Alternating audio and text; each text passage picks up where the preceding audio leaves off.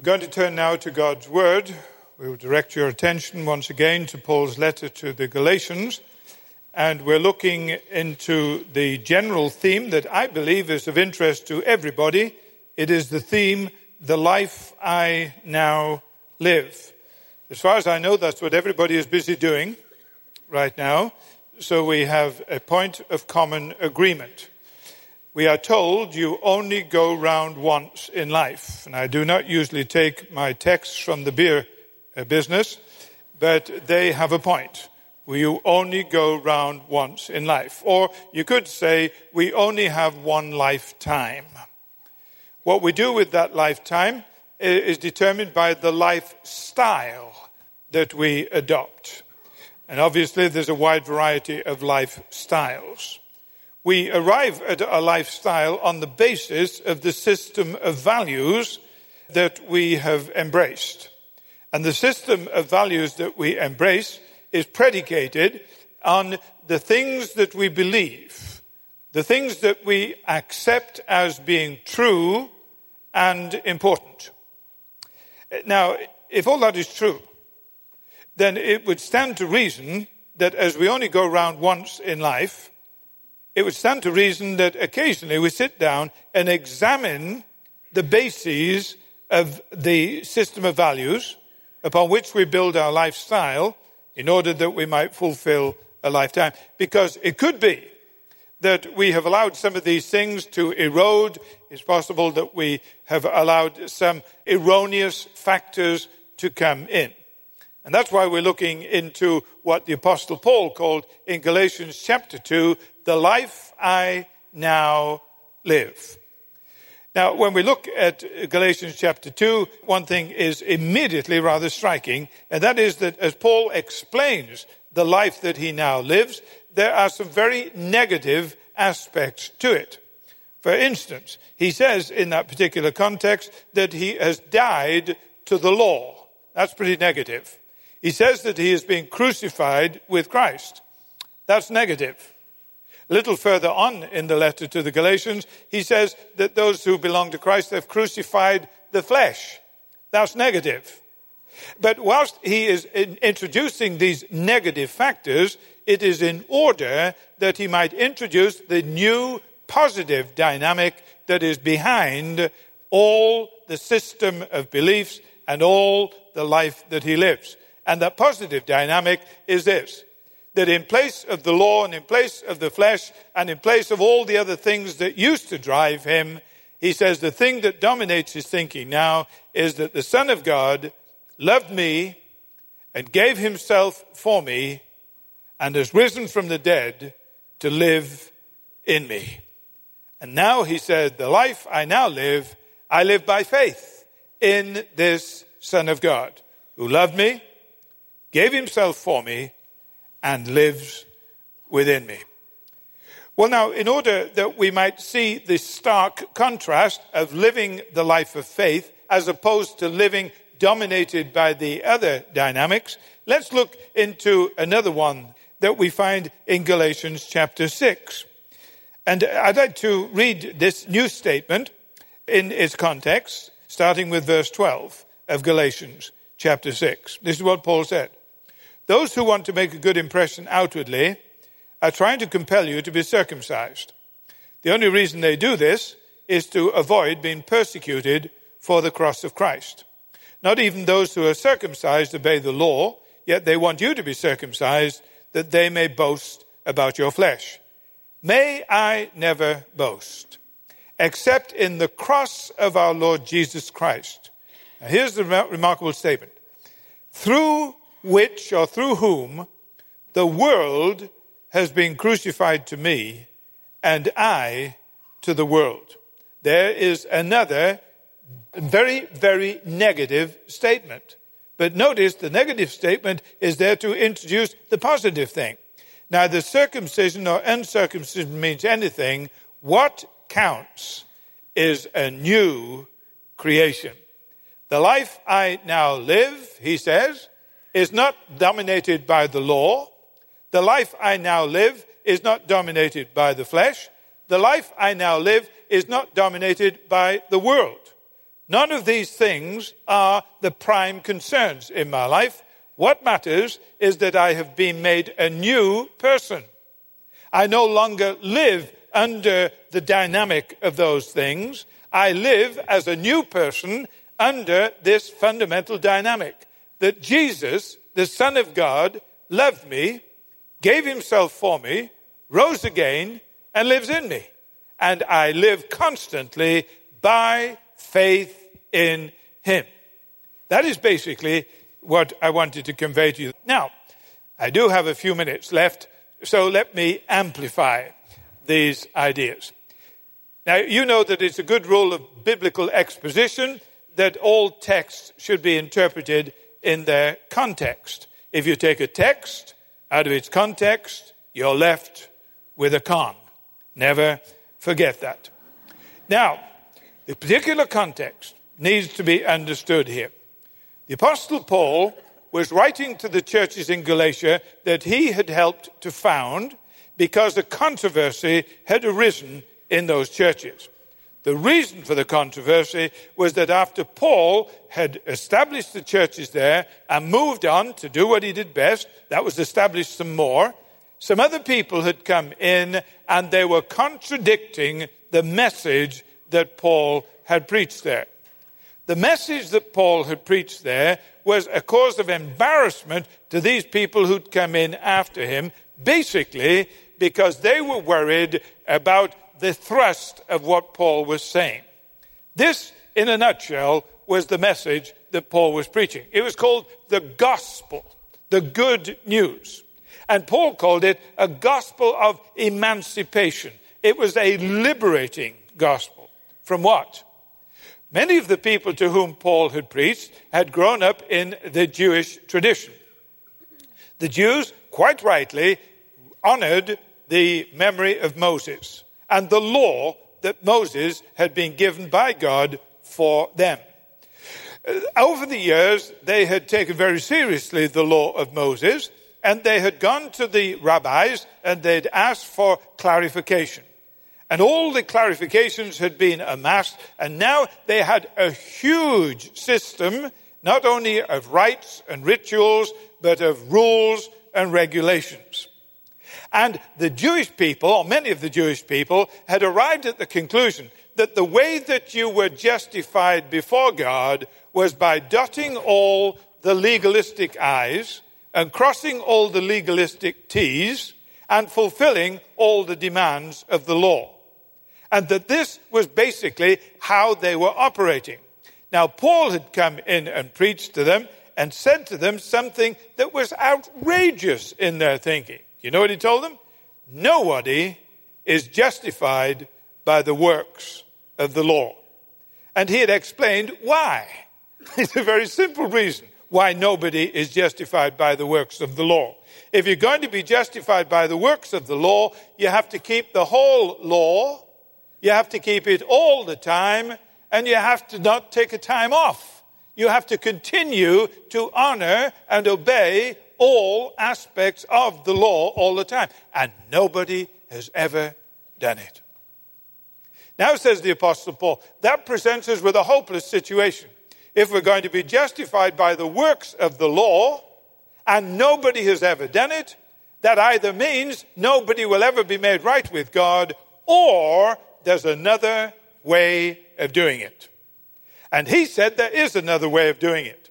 That God, who is holy and righteous and just, and therefore must apply the law and the consequences of the law, or he will stop being just, is also a God of love and mercy and grace. Out of his love and mercy of grace, he has a great heart of compassion for all the people who've broken the law and who are not being justified by the law. And he has demonstrated his grace and love and mercy by sending his son, Jesus, to bear the consequences of our broken law, to bear the judgment for all our sin, to be a perfect, substitutionary, sacrificial offering for sin himself, for the sin of the whole world. This allows God to be holy and righteous and just and judge sin, and loving and gracious and merciful to the sinner. And anybody who will acknowledge their sin and will say, Father, there is nothing in me that warrants your forgiveness. There is nothing in me that merits your love and grace. But I ask for you, on the basis of your grace and your mercy and love manifested in Jesus who died for me, I ask you please to forgive me. I ask you please to put me in a position of being justified by grace through faith. Hear my cry, be merciful to me, a sinner. And Paul said, you do that and you will be justified by grace through faith. Now, that was his message. The people who come in after him had said, that's too easy, Paul. That is open to all kinds of abuse. That is going to mean that people can simply embrace cheap grace and say, okay, I've walked the aisle, I've said I was sorry, I've asked Jesus to forgive me, and they can go out and live by the devil and know they'll go to heaven when they die. That's a modern version of what they were saying in those days. And they said the only way you can avoid that kind of thing is by making sure that people, having been justified by faith, then meticulously keep the law. So the way that you are saved is by grace through faith, plus keeping all the details of the law. And Paul says, everything you add to grace as a means of salvation diminishes the efficacy of Christ. Have you got that? Everything that you add to grace as a means of salvation diminishes the efficacy of Christ. And he said, I will not have that. And so a tremendous controversy arises now in the church of Galatia. And that's why he wrote the epistle to the Galatians. Now, he decides that the time has come to take off the gloves as far as dealing with these characters. They have created all kinds of confusion in the church, and he's had enough. So he begins to say some things about these leaders that we need to recognize. For instance, he points out the fundamental attitudes and motives behind these teachers who've come in after him. And he says some very, very straightforward things about them. He says the first thing you need to know about these guys is this. They don't even practice themselves what they're telling you to do. That's the first thing. Well, that knocks a hole in their credibility for a start. The second thing that he says about them is this. They are more concerned about outward signs than inner reality. Now, he gets pretty straightforward about this. These people were insisting that they should keep the law. One of those requirements was that all the men, even if they weren't Jews, should be circumcised. And they were keeping track of how many circumcisions they'd had. So they would come and report, we had a wonderful meeting last night, 397 circumcisions. Well, that's not very nice news, is it? Particularly if you're one of the 397. But we'll move along rather quickly. Now then, the third thing that he says about these people is that they recognize that there's a lot of persecution coming from some extreme groups of people who hold the position of the teachers who are coming into Galatia. The reason that the people who are saying what they're saying as they come into Galatia is this, that they don't want to be caught up in the persecution. Well, what was the persecution? The persecution was by some extreme Jewish groups who were totally opposed to the gospel that Paul was preaching. And they were making it very, very difficult, in fact, downright dangerous to be a Christian at that point. Now, the teachers who are coming into Galatia, they're saying, we're not one of these crazy Christians. who say that you're justified by grace through faith. Oh, no. We're not part of them. We're insisting on people being circumcised. We're insisting on them keeping the law. We are doing all the I-dotting and the T-crossing that is necessary. Don't persecute us. Lord, here are we. Persecute them. And they were ducking the issue. So Paul says they're not credible. Now he said in marked contrast to those people, let me tell you something. I have identified with Jesus dying on the cross as the only means of salvation. I have identified with him. Now he said there is a certain offense attaches to identifying with Jesus dying on the cross as the only means of salvation.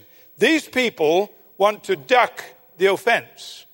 They want to be politically correct. They don't want to say anything that would ever upset anybody. They want to avoid anything that could be offensive. And the Apostle Paul says, sorry, if you're going to preach the gospel, it is fundamentally offensive to people. The Christian gospel, the gospel of the cross, is uncomplicated. How uncomplicated is it? It is so uncomplicated that it applies as follows. Everybody's a sinner. We can't forgive ourselves. Jesus died that we might be forgiven, and God will only forgive us for Christ's sake. It's very uncomplicated. It is uncomplimentary. It is uncomplimentary because it tells people you cannot save yourself, only God can save you, and boy, do you need to be saved. It is uncompromising, for the message of the gospel, put in the words of Jesus, says this: I am the way, the truth, and the life. No one comes to the Father but by me. Uncomplimentary, uncomplicated, uncompromising. It's called the offense of the cross. And the Apostle Paul says, these opponents of mine want to avoid at all costs the offense of the cross. He said, I take my stand on the cross, and I take my lumps as well. And if it means that when I preach the gospel that there will be opposition, and that opposition may actually become outright persecution, so be it. For I believe that if something is worth living for, it's worth dying for. Why would the apostle take this stand? Very simply, because, you see, he believes that Jesus was the Son of God who loved him and gave himself for him. And the thinking of the apostle is very straightforward, and we could paraphrase it in the words of the great British missionary C.T. Studd, who said this: if it is true that Jesus Christ is God's Son and gave himself for me, no sacrifice that I can make could ever be too great. Now, he says, I don't boast in what these other people boast in. My sole boast is in the cross of Jesus Christ. That makes sense. If the only way that a man can be reconciled to God, if the only way that a woman's sins can be forgiven, if the only way that a human being who was created by God, for God, and lost God can be brought back to God is through the cross, pray tell me, what could possibly be more important than the message of the cross? Is there anything more important than an alienated human being being reconciled to the God upon whom that human being is utterly and totally dependent for life and death and eternity? There's nothing more important than that. If the only means of reconciliation is through the cross, of course Paul is right. God forbid that I should glory in anything other than the cross of our Lord Jesus Christ. The interesting thing, of course, is this, that he then adds, whereby the world is crucified unto me, and I unto the world. That's an interesting statement, isn't it? What he's saying, in effect, is this. The Lord Jesus, when he died on the cross, died for me to deal with a lot of issues that I could not deal with myself. He died for me in my place. Now, says the Apostle Paul, does it not stand to reason that if there were some things that it was necessary for Christ to die for my benefit, if there are some things it was necessary for him to die for, is it not perfectly reasonable that I should be willing to die to what it was necessary for him to die for? I'll put it another way. Does it make any sense that I say, oh, Jesus, thank you for dying on the cross and bearing the punishment of all my sin. That was so good of you. I am so grateful. Thank you, Lord Jesus, for dying for me. Thank you that all my sins have been forgiven. And thank you that now I can go on sinning. What's wrong with that picture? Would it not make more sense to say, if it was necessary for Christ to die for these things, it is totally logical that I should be willing to die to what it was necessary for him to die for. And that is why the apostle doesn't just talk about Christ died for me. He insists on saying, and I died with him. I have made a new person. I operate on a whole new principle. I now live a new life. The life I now live, I don't live dominated by the law, dominated by the flesh, dominated by the world. I have died to those things, and the life I now live, I live by faith in a faithful Christ. And what did he do? He loved me, he gave himself for me, and he rose again to live in me. So what's the focus now? The focus is on Jesus, the Son of God, who died on the cross and rose again. And my glory and my boast and my focus is in him. In a sense, he is willing to die to the world because it was necessary for Christ to die for all the things that the world has done. But what is this world of which he speaks?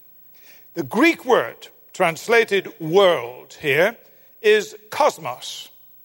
That's right, you heard it right. Cosmos, the same as the English word. We borrowed it or stole it. Actually, we changed the spelling. The Greek spelling is K-O-S-M-O-S. The opposite of cosmos was chaos. That's right. That found its way into our language as well. The original meaning of cosmos was a sense of order. So when soldiers were brought to attention and set in order on parade, the word to describe that was cosmos.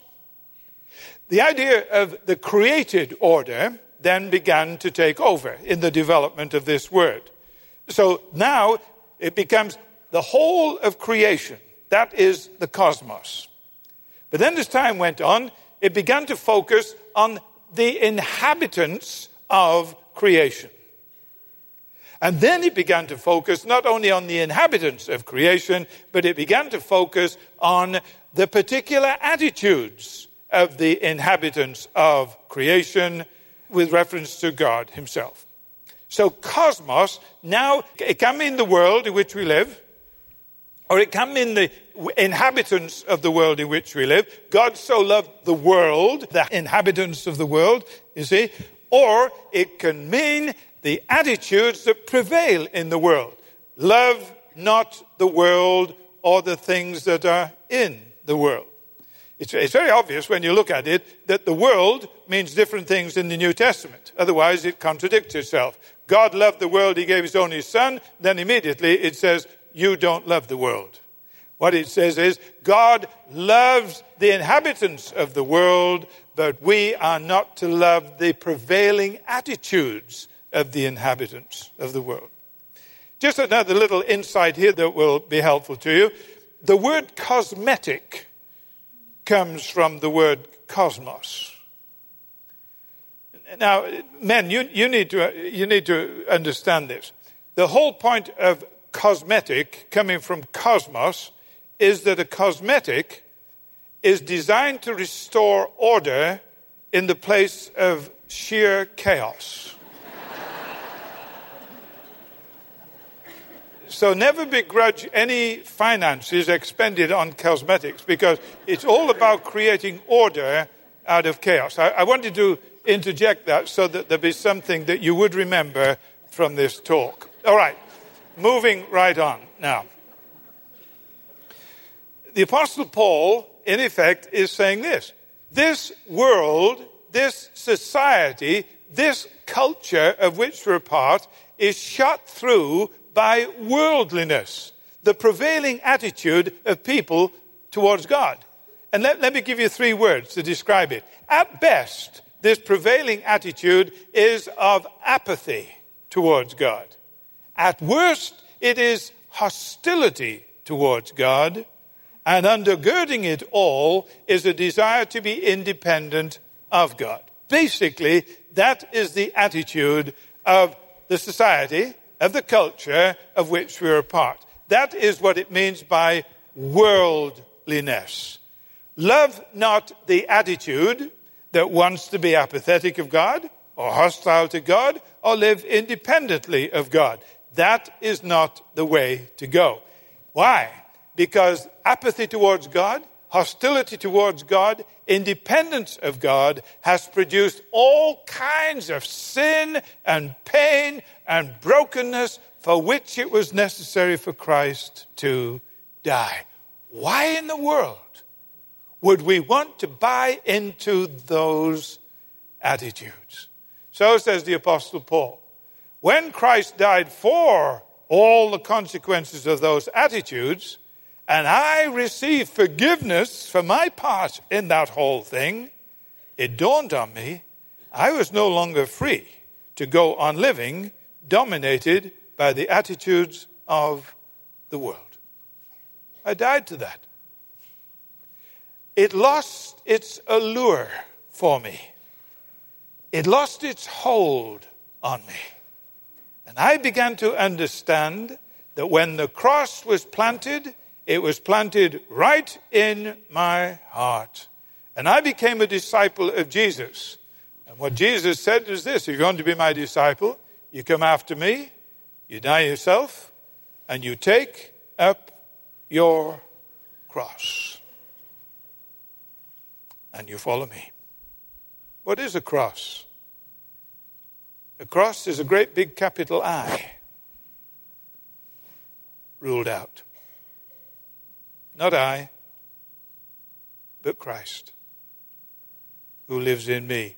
Not I living, trying to keep the law. Not I living, engaging in all the desires and passions of the flesh. Not I simply operating on the basis of the general consensus of the world around me that is predicated on apathy, hostility, or independence.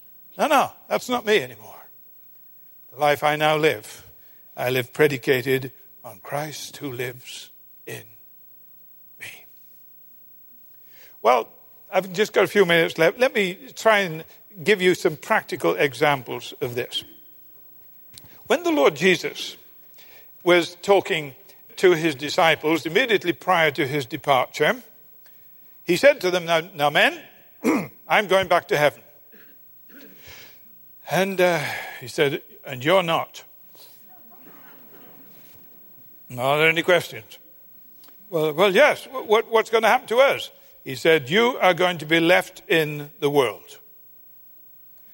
They said, well, the world has given you a very rough time, Jesus. He said, exactly. Well, why would you leave us in it, seeing it gave you a rough time? He said, well, I've got certain things in mind for you, but Jesus, if you leave us in the world that gave you a rough time, it might give us a rough time. He said, right. In fact, let me just correct that assumption. You said this world might give you a rough time. That's wrong. It will. Let me give you the exact quote that Jesus gave them. He said, in the world you will have trouble. Are there any questions? In the world you will have trouble. There used to be a preacher on Sunday morning television years ago. I don't think he's around now. I just saw him occasionally. He used to come on with a beautiful robe, and they had beautiful fountains playing in the background. And he would lean confidentially into the microphone and just talk eyeball to eyeball to you, sitting out there in television land. And he would say, something good is going to happen to you. And I've often wondered how Jesus would have handled television on a Sunday morning. I wonder if he'd have worn a beautiful Geneva gown and got the fountains playing in the background and leaned confidentially into the microphone and said, something bad is going to happen to you. Oh, my dear sheep, guess where I'm going to send you? Into the midst of wolves. In the world you will have trouble. And guess what?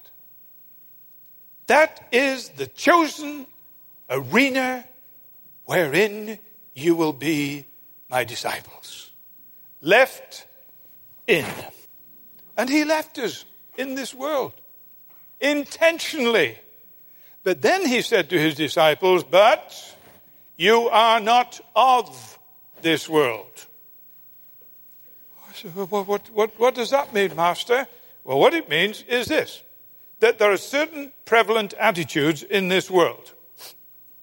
And these prevalent attitudes have generated all kinds of garbage in this world. Now, this is what I want you to do. I want you to recognize what these things are.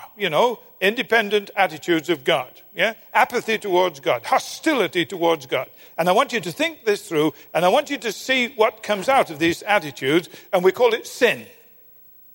Now, he said, this is what I want you to realize, that you're going to be left in this world, and it will have a tremendous influence on you, obviously, because you'll be breathing its atmosphere every time you breathe in.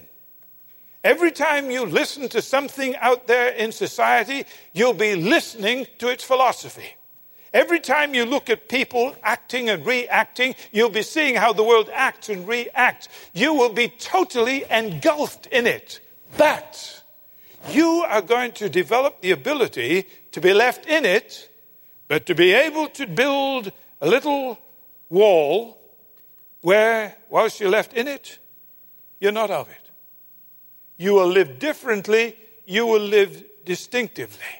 But you must not do that in such a way that you become isolated from it. Otherwise, there'd be no point leaving you in it, would there? So you're left in it, but not of it.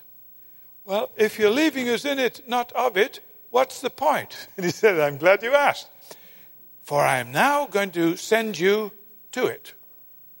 And you are, on the basis of being left in it but not of it, going to be qualified to live distinctively and differently and winsomely in such a way that you can then have credibility that will allow you to go to it and be an agent of change. This is my world, and I want it back. And you guys are going to do it. You're left in it. You're not of it. You're sent to it. Now, I believe that Christian discipleship is simply holding those three things in tension. The easiest thing in the world is to settle for one of them. Oh, well, we are left in it. Our sins have been forgiven. We're going to heaven when we die, and he's left us here now. And it doesn't matter really what we do, because our sins have been forgiven and we're going to heaven when we die. So we're left in it. So let's make the most of it. They're left in it. Have you ever met any of those? Don't look at them. Now in marked contrast to them are the not of it. Oh, this is a wicked world. Oh, this is an insidious world. This world with its thinking and its attitude and its promotions and its emphasis and its philosophy is bombarding us on every side. So circle the wagons. Arm yourselves. Defend yourselves. Survival is the watchword.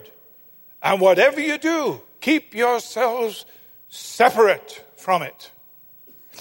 And separation, which is a legitimate biblical doctrine, degenerates into isolation.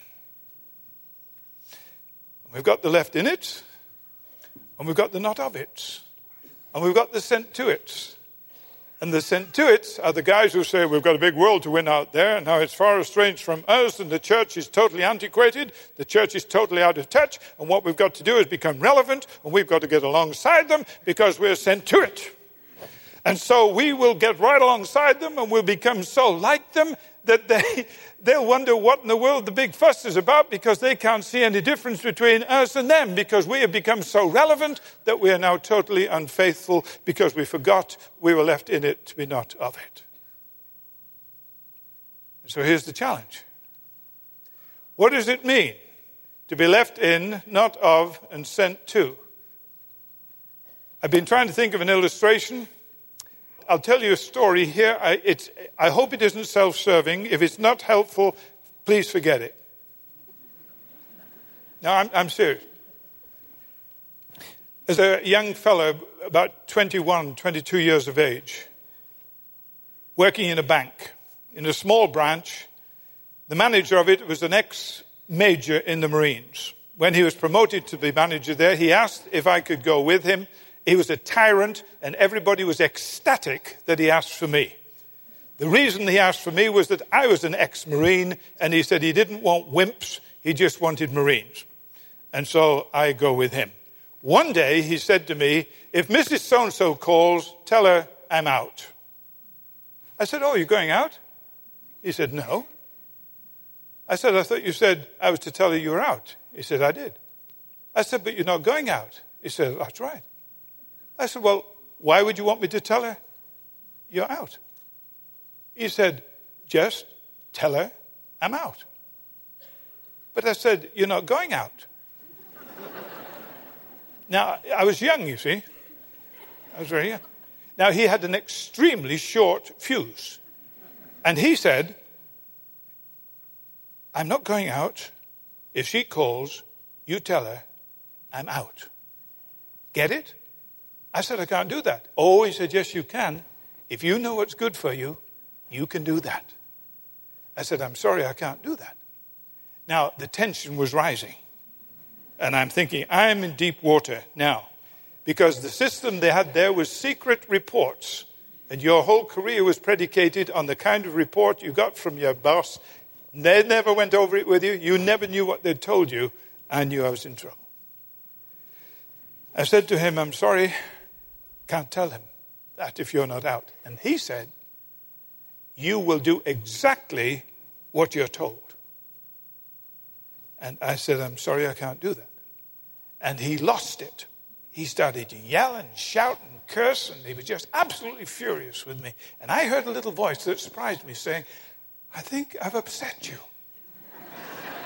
And I realized the voice was mine. And then I said, I was even more surprised to hear the little voice say this, I think I've upset you, and I don't know why you're upset. Because if I tell a lie for you, you'll know I'm a liar.